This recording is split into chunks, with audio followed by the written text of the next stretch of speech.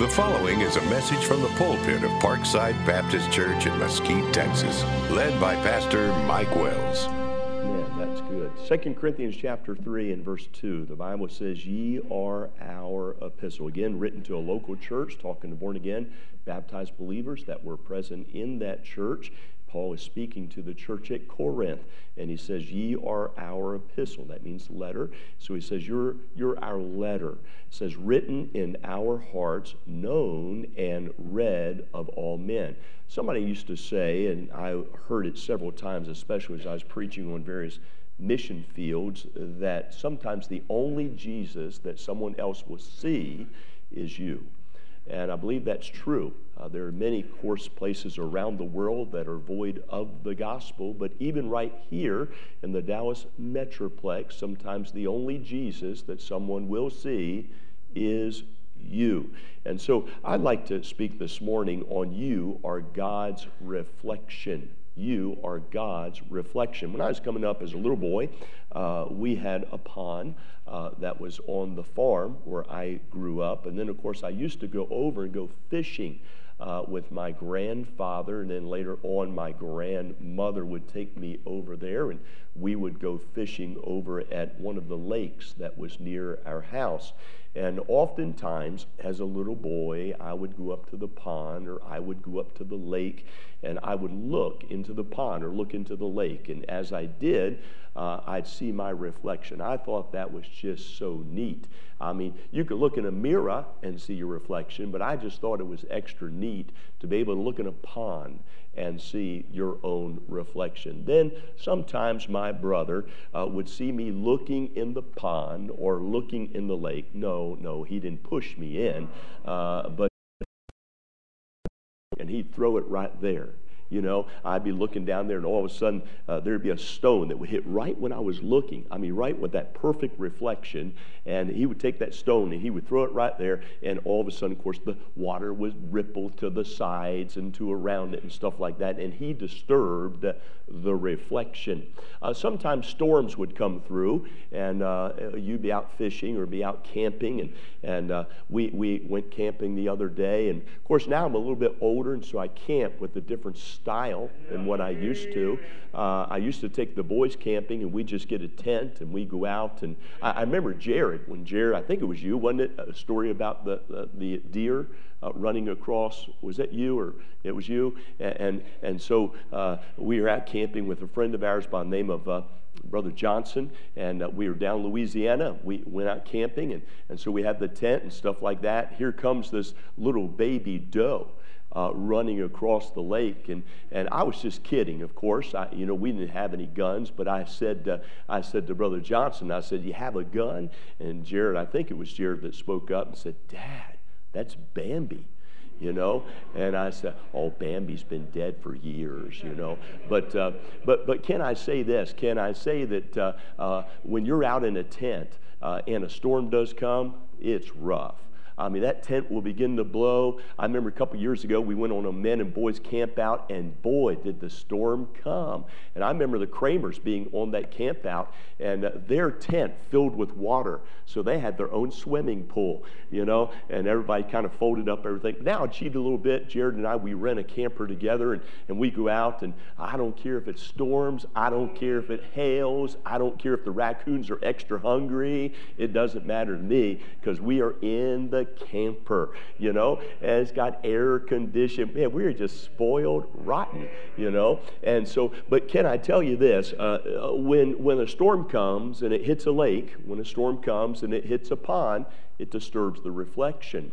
When all of a sudden there's trash, I don't know if you've been in places where somebody, because of their lack of character and lack of care, they throw trash around and kind of destroy the environment. And I've been in places where you'd be fishing on this end of the lake, but over on that side of the lake, you could see where all the trash has now been pushed up by the water and is now hung up in the branches and things of that nature. And sometimes trash would destroy a reflection. Sometimes other people. Man, I've been fishing on lakes before, and it was just really quiet, and all of a sudden you hear in the background this motor sound, and it's coming closer, and all of a sudden it kind of goes in front of you, and it just destroys all of that which is the solitude of the fishing. So I want to speak to you this morning on what happens when interruptions come. What happens when interruptions come? You know, you and I ought to reflect the Lord Jesus Christ. We ought to be a good example of Christ. But what happens when interruptions come? Statement number one, get in the will of God. Get in the will of God. Now, I think you can see two things in this chapter 8 of the book of Luke. Looking at verse 22, I think you can see two things that you can remarkably resemble here in chapter 8 of Luke in verse 22. The Bible says, and it came to pass, it says, on a certain day that he went into the ship with his disciples, and he said unto them, let us go, it says, over onto the other side of the lake. And the Bible says they launched forth. All right, so here Jesus is, and Jesus is saying, okay, let us go. Now, by the way, they are in the ship together. Now, I thank God that once you're saved, you're always saved. You know, but if you're not saved, one of the first wills of God you ought to obey is to get saved. That's one of the very first wills. Jesus said in John 14:6, he said, I'm the way, the truth, and the life. No man cometh to the Father but by me. So it's not 2 ways, 3 ways, 4 ways, 5 ways to heaven. There's only one. Somebody said, well, when do you know to get saved? When? When do you know to get saved? Well, God even answers that. 2 Corinthians chapter 6 and verse 2, the Bible says, I heard thee in a time accepted. The Bible says, in the day of salvation, I succored thee. Behold, now is the accepted time. Behold, now is the day of salvation. Somebody came to me the other day and they said, well, when do you know when it's time to get saved? Well, God says now's a good time. Now's a good time. You say, well, what if I don't understand it all? Well, then now's not a good time. See, when God uses His Word to be able to show you the truth, and you realize that you are a sinner, you have to realize that. You realize that you're a sinner undone. You realize that you need Christ as your Savior. You realize that you need Christ as your Savior. You can't get saved if you're trusting Christ and baptism. You're not going to have salvation that way. You're not going to have salvation if you're trusting Jesus Christ and being good. That doesn't work that way. You're not going to be saved and being able to go to heaven. I'm talking about the salvation that is given to us by Christ, if you will. We're not going to have that salvation if we're trusting Jesus Christ in good works. It just does not work that way. The Bible teaches that it's Christ and Christ alone. The Bible says in 2 Peter chapter 3 and verse 9, the Bible says, the Lord is not slack concerning His promise, as some men count slackness, but is long-suffering toward us, not willing that any should perish, but that all should come to repentance. So you say, well, when is it? Is it the will of God that people get saved? He said He's not willing that any should perish. That kind of answers that question. So the devil is alive and well, but can I tell you that hell was prepared for the devil and his angels? Hell was not prepared for you. Hell was prepared for the devil and his angels. God doesn't want anybody to die and perish and go to hell. The Bible says in Acts chapter 4 and verse 12, neither is there salvation in any other, for there is none other name under heaven, the Bible says, given among men, whereby we must be saved. And so it's only through Jesus Christ. You know, I was coming up, I really believe that God would take my good deeds, put them on one side of a weighing scale, and God would take my bad deeds and put them on another side of a weighing scale. And if my good deeds outweighed my bad deeds, then I'd be able to go to heaven. If they were about even, I'd go to purgatory. If my bad deeds outweighed my good deeds, then I'd go to hell. All right? Now wait a minute. That's not what the Bible teaches.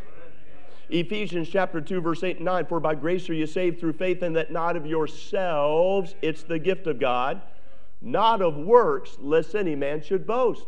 Not of works. That means no work can be able to help you merit heaven. It's only through Jesus Christ. Abraham's a good example of that, found in Romans chapter 4. Romans chapter 4 and verse 2, the Bible says, for if Abraham were justified by works, he hath whereof to glory, but not before God. Then it goes on in verse 3 of Romans 4. The Bible says, "For what saith the Scripture?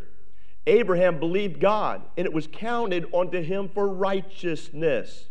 Not to, listen to it, Romans chapter 4 and verse 4. The Bible says, "Now to him that worketh is his reward not reckoned of grace, but of debt." So here's a person working, and the more they work, the more they get in debt. Listen to verse 5 of Romans 4. The Bible says, "But to him that worketh not, but believeth on him that justifieth the ungodly, his faith is counted for righteousness." So God said it's according to your belief. Now, I don't want anybody to die and go to hell. I don't want my neighbor to die and go to hell. I don't want relatives to die and go to hell. I don't want friends to die and go to hell. I thank God that God placed the word hell in the Bible. I'm glad that there's preachers today that still stand behind the pulpits of America, and they sound aloud and they give warning about that wicked, awful, terrible place that's called hell. I don't think any preacher ought to be ashamed to preach the Bible. The Bible says about hell 162 times in the New Testament. Oh, listen to just a couple of them. Deuteronomy chapter 32 and verse 22, the Bible says, "A hell is kindled in mine anger and shall burn in the lowest hell." The Bible says in Proverbs chapter 11 and verse 8, the Bible says deeper than hell. Psalm 9 and verse 17, "The wicked shall be turned into hell." Proverbs chapter 27 and verse 20, the Bible says hell and destruction are never full. Isaiah 5 and verse 14, "Hell hath enlarged herself." The Bible talks about how that Jonah, it says this, "Out of the belly of hell cried I." Amos chapter 9 and verse 2 says they dig into hell. Habakkuk chapter 2 and verse 5, the Bible says, "Who hath enlarged his desire as hell, as death, it cannot be satisfied." Then you go over to the New Testament, and you see so many verses that talks about that place that's called hell. The Bible says, "God spared not the angels that sinned, but cast them down into hell." 2 Peter chapter 2 and verse 4. James 3 and 6, the Bible says, "The tongue is a fire of hell." Revelation 20 and verse 15, "Whosoever is not found written in the book of life was cast into the lake of fire." And so God talks about hell over and over and over again. Now, because of that, you have that which is the truth about the doctrine of hell. And again, we don't want anybody to go there. It doesn't matter if they're a wealthy person or a poor person, educated person, uneducated person. Doesn't matter if they have the bodily structure of that which is somebody that is masculine or somebody that has a weak constitution. We want everybody to be able to go to heaven one day. And by the way, I think that it's important to be in a church that cares about men's souls, not just here, but overseas as well. You know, it's important to be able to get out the gospel. Romans chapter 5 and verse 1, the Bible says, "Therefore, being justified by faith, we have peace with God through our Savior," or through our Lord Jesus Christ, it says. You know this one. John chapter 3 and verse 3. The Bible says, "Jesus saith unto him, Verily, verily, I say unto you, except a man be born again, he cannot see the kingdom of God." Now, it's not a perpetual state of being. In other words, people ask, well, once you're saved, are you always saved? He says you must be born again. That's a one-time birthing experience. It's not in a continual state of being. It is a one-time birthing experience. It doesn't say you must be born again and again and again and again and again. I feel sorry for people that believe you have to be baptized in order to go to heaven. Oh, then the best place for you to live, if that's your belief, is next to the baptistry. And that way, if you sin, every time you sin, you just roll over into the baptistry. No, Paul said, "I thank God I've not come to baptize." He talks about how he came to preach the gospel. You know, you and I ought to be individuals that are concerned. Now, may I say this, that you and I as concerned individuals, we ought to get in the will of God when it comes to salvation. You ought to know that you're saved. You ought to help other people know that they're saved. You have a friend and they're not sure that they're saved, take time with them. You say, "I don't know what to tell them." Give them a gospel tract. "Well, I don't know what to show them." Just give them the gospel tract. Say, "Read it. Just read it." You might want to get with one of the staff people or one of the soldiers in the church and say, "I've got a neighbor, not saved, don't want them to burn in hell. Can you please go talk to them?" You might have a mom or a dad, they're not saved. Hey, maybe what you ought to do is get somebody, if you don't know what you're doing, get somebody that does know. Be concerned about people and help people to understand their need of Christ. We've only got one life. It'll soon be done. Do the best you can to be able to tell other people about the Lord Jesus Christ.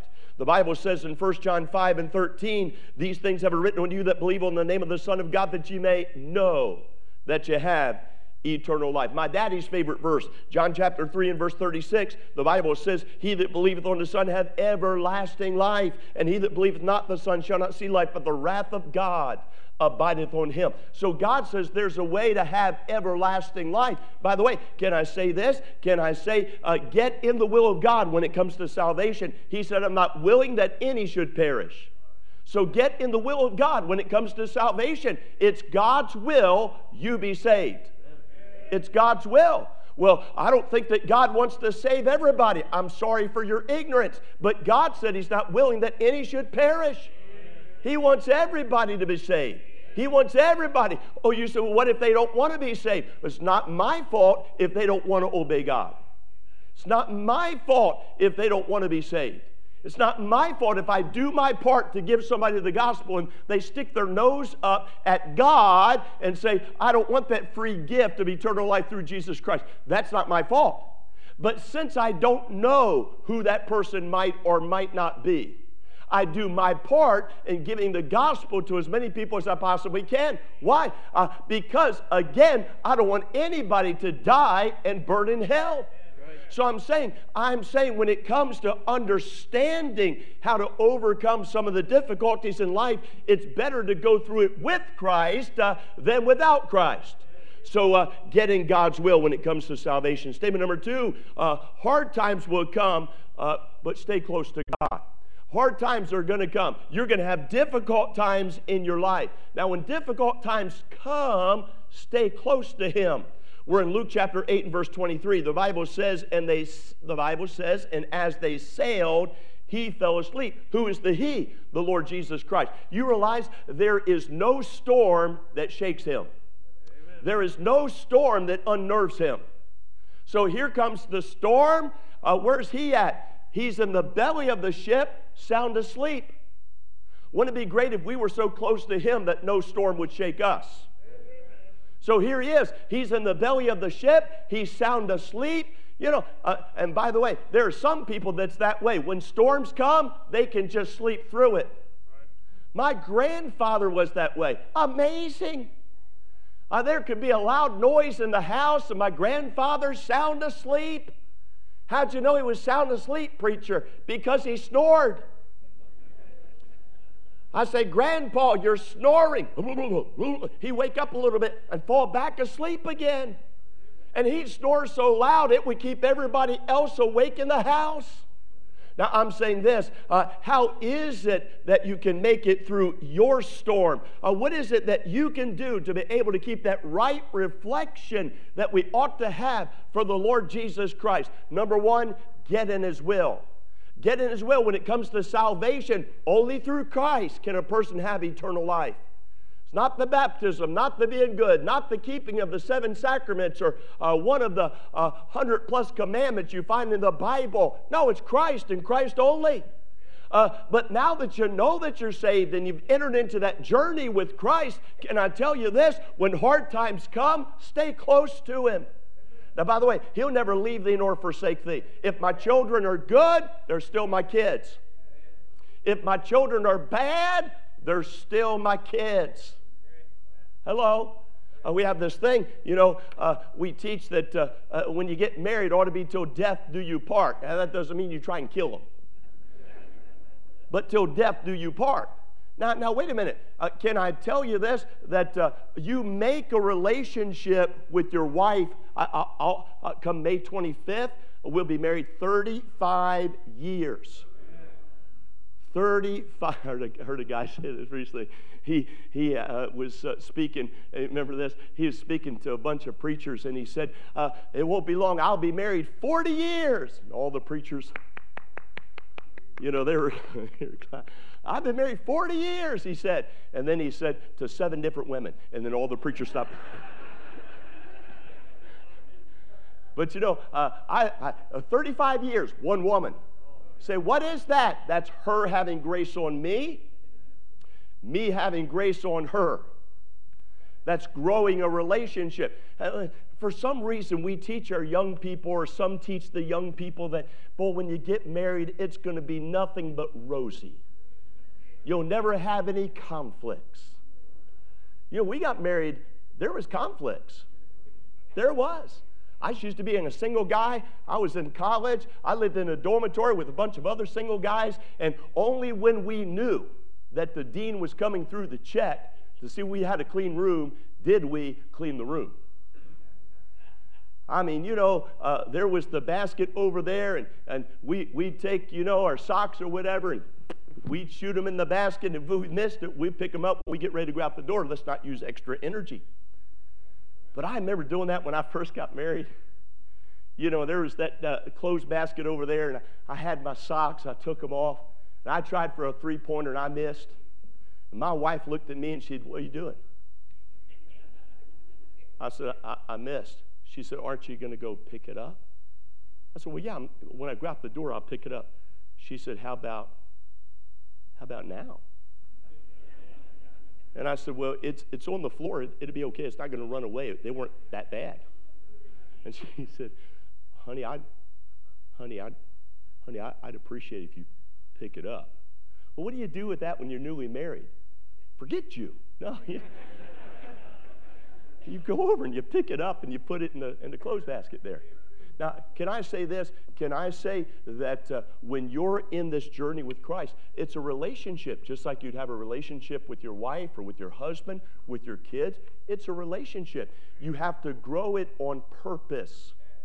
It doesn't grow by accident. All of a sudden, you just don't wake up now that you're a believer in Christ, now that you receive Christ, and all of a sudden you wake up and you say, oh, I'm saved. I feel saved. You look in the mirror as you're shaving as a man and say, I look saved. And you start singing the praises of God when you get, normally that's not the way it is. You'll probably roll out of bed the same way you did the day before you received Christ. Normally you don't become somebody that's super spiritual. You don't leap buildings with a single bound. You don't have the Bible memorized from cover to cover. It takes time to grow. Here you see, as God recorded this wonderful story here, that here Christ is getting in the ship with that which is the disciples. And by the way, when you receive Christ as Savior, you're never alone. He said, I'll never leave thee nor forsake thee. He says he's a friend that sticketh closer than a brother. You don't have to worry about being forsaken. But the Bible says here, as they got in that ship, that he went down, he fell asleep. And the Bible says in Luke chapter 8 and verse 23, and there came, it says down, it says a storm of wind on the lake. That's where they are. So that storm of wind is coming down. That storm of wind is now setting on them on the lake. The Bible says, and they were filled with water. The Bible says, and they were in jeopardy. So here these masterful seamen are now finding themselves in jeopardy. Why? Because the storm is coming. They did not plan for the storm. And how many believers have I met over the years? You get saved and you say, boy, it's going to be different now. And all of a sudden the storm hits and now you become disenchanted. It's like, well, where's God? Well, God's always been there. Now that you're a believer, you should know him even better.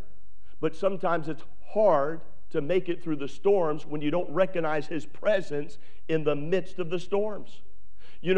Every team needs a star player, and can I tell you, if you get close to him, that'll be Jesus in your life. Every company needs a financial expert, and if you get close to the Lord, he'll be that in your life. Every person that's sick needs somebody that's a great physician, and Christ is the great physician. Everybody that's a leader of leaders needs to get close to the most dynamic and most balanced leader of all time. Who is that? That is Christ.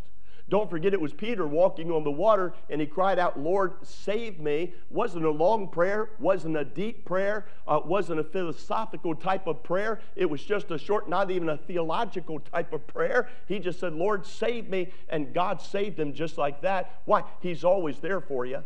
I'm saying this, statement number one, get in the will of God. Talking about how is it that you can have a reflection of God and not be interrupted. Statement number two, when hard times come, stay close to Him. Statement number three, ask God to calm your storm. Now, we all have different storms. Some people go to the dentist, that's a storm. Other people diagnosed with some type of terminal disease, that's their storm. Some people have a flat tire, that's their storm. Some people go through all sorts of other things that are called storms. The Bible says in Luke 8:24, the Bible says, and they came to Him and awoke Him. At least they knew who to go to. It says, Master, Master, we perish. They know who to call on.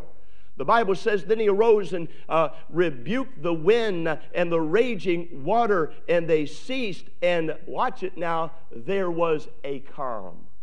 When you find that there's turbulent times in your life, can I tell you, the one that can calm it in your life is Christ. The Bible says in James chapter 4 and verse 2, the Bible says that we have not because we ask not. But before that little portion of that verse, it says this, that they lust. And it says, and have not. It says, ye kill and desire to have and cannot obtain. So these people are going to great extremes. Ye fight and war, and yet you have not, because you ask not. In other words, they're going through travail. I'm trying to work this out. I'm trying to work this out. I'm trying to work this out. I'm trying to get an answer this away. You can see the turmoil there. You can see the struggle there. You can sense, if you would please, the frustration, if you will. But yet, the Bible says that all you have to do is ask. And isn't it amazing how God will answer prayer? Cannot begin to tell you, as I traveled for 12 years in evangelism with my family, and boy, you know, things were just not popping financially sometimes, and sometimes they were awfully swell. But I remember traveling, and I would say, dear Lord, it'd sure be nice if you treat me to a cup of coffee. I could use the encouragement right now. If you don't choose to give me a cup of coffee, you can choose to do something else, but I sure do need encouragement. I'd pull into a gas station, and I'd fill up my tank with gas, and I'd grab a cup of coffee, and I'd go up to the register, getting ready to pay for the cup of coffee, and a person would smile at me and say, hey, don't worry about that. I say, don't worry about what? Don't worry about that. You don't need to take care of that. That's fine. You know, sometimes God will use little things to encourage you. Little things to encourage you. It's not like the person that shot the email is a preacher, and he was always encouraging people, and the story is that he was off preaching somewhere and he died. And his wife was always concerned, you know, is he going to be all right, going to be all right, going to be all right? And the email came in late, and you know, he was talking about the weather. It came in late after his death, and she was sure that he was saved, but it came in after his death, and she got the email, and she didn't notice the date that it was sent, of course, before he died. And the email read something like this, because he was in an extreme, hot, humid country, and he was preaching. Says, it sure is hot down here. Can't wait to see you. Bring all your friends. Now, can I tell you, once you're saved, you're always saved. Now, I know there's people that debate it and people that get upset, and they say, well, you don't understand. What if I sin? I mean, I'm saved, but I sin. What about that? Well, when your kids sin against you, you don't disown them. You might think about it, but you don't disown them. They're still part of your family. That's the same way it is with God. You know, when a person is born into the family of God, God doesn't ever disown them. They're always going to be His children. I'm saying this, get in the will of God. Statement number 2, when hard times come, stay close to God. Statement number 3, ask God to calm the storm in your life. Statement number 4, and I'm done. Know that God will help you through. Have confidence. Have faith that God will help you through. Look at it. We're in Luke chapter 8. Last verse I'll read in the book of Luke chapter 8, verse 25. The Bible says, and He said unto them, where is your faith? So here's the Lord speaking unto these disciples. He said, where is your faith? He says, watch this, and it says, and them being afraid wondered, saying one to another, what manner of man is this? For He commandeth even the winds and the water, and they obey Him. Has God ever been so good to you that you look at it and say, wow, what manner of God is this? I mean, that he would care for me that way. That he would answer my prayer. That he would encourage me in such a way that I could step out and lead my family and help my dear wife and help my children the way they should be led and the way they should be helped. You know, it's amazing how the Bible says this. In John chapter 15 and verse 1, it says this, I am the true vine, and my Father is the husbandman. Every branch in me that beareth not fruit, he taketh away, and every branch that beareth fruit, he purgeth it, that it may bring forth more fruit. Sometimes purging is for the glory of God. Sometimes we go through things, and people ask all the time. They say, Pastor, I'm going through a hard time. Does that mean God's judging me? Might mean that God's blessing you. Sometimes God will allow us to go through purging in our life so that he can help us to be more like Christ. That's not bad. That's good. John chapter 15 and verse 3, the Bible says, now you're clean through the word which I've spoken unto you. Verse 4 says, abide in me, and I in you, as a branch cannot bear fruit of itself, except it abide in the vine. No more can ye, except you abide in me. And so what happens? Know that he can help you through the tumultuous times. Know that he can help you through the problems. There is no problem that's too big for God. Amen. There's no distraction that gets God's attention away from you. The problem is we get distracted, and then we get this eerie feeling, well, I just don't feel like I'm close to God. You ever get that? I just don't feel like I'm close to God anymore. But God hadn't moved. It's us that move. And the same way we move, we can move back. All right? So stand up if you will. Hold your Bible, Dr. Bachman. And so here's what happens. Dr. Bachman is preaching the Bible, and he's instructing and whatnot. And then I hear the truth. I have a choice at that time. I can move towards the truth. And by the way, it's not saying he's a perfect man, but he has a perfect book. So I can move towards the truth, or I can say, yeah, I don't buy into that. Nah, I don't really buy into that. You know, I mean, some of that's good, but after all, I just don't buy into all of that. But the more that I take and I obey what God tells me to do, the closer I get to God. Hey, wait a minute. The closer you are to somebody, the more feelings come in. The more feelings come in. Thank you. Several kids move away to college. They attend college, and we always tell them, I just taught a lesson in our college here and in our academy here. We have a Bible college here and an academy here. I just taught the same lesson because it was the last day that I would speak to them, and so I taught the same lesson on how to love and honor your parents over the summertime. Yeah, most of the time, it's not the parents that move. Mom and dad, they're old enough now. They got a schedule. They got a system. They get up the same time. They do the same routine all day long. They come home. They got a system. Most of the time, it's not the parents that move. It's the child. But if you want to keep that relationship sweet, the child also has the responsibility of loving and honoring their parents deeply. Same it is with the child of God. Have a responsibility. That responsibility is to honor and love God supremely. So it becomes my choice. When I hear the Bible, do I move closer to, or do I move farther away? That's all by choice.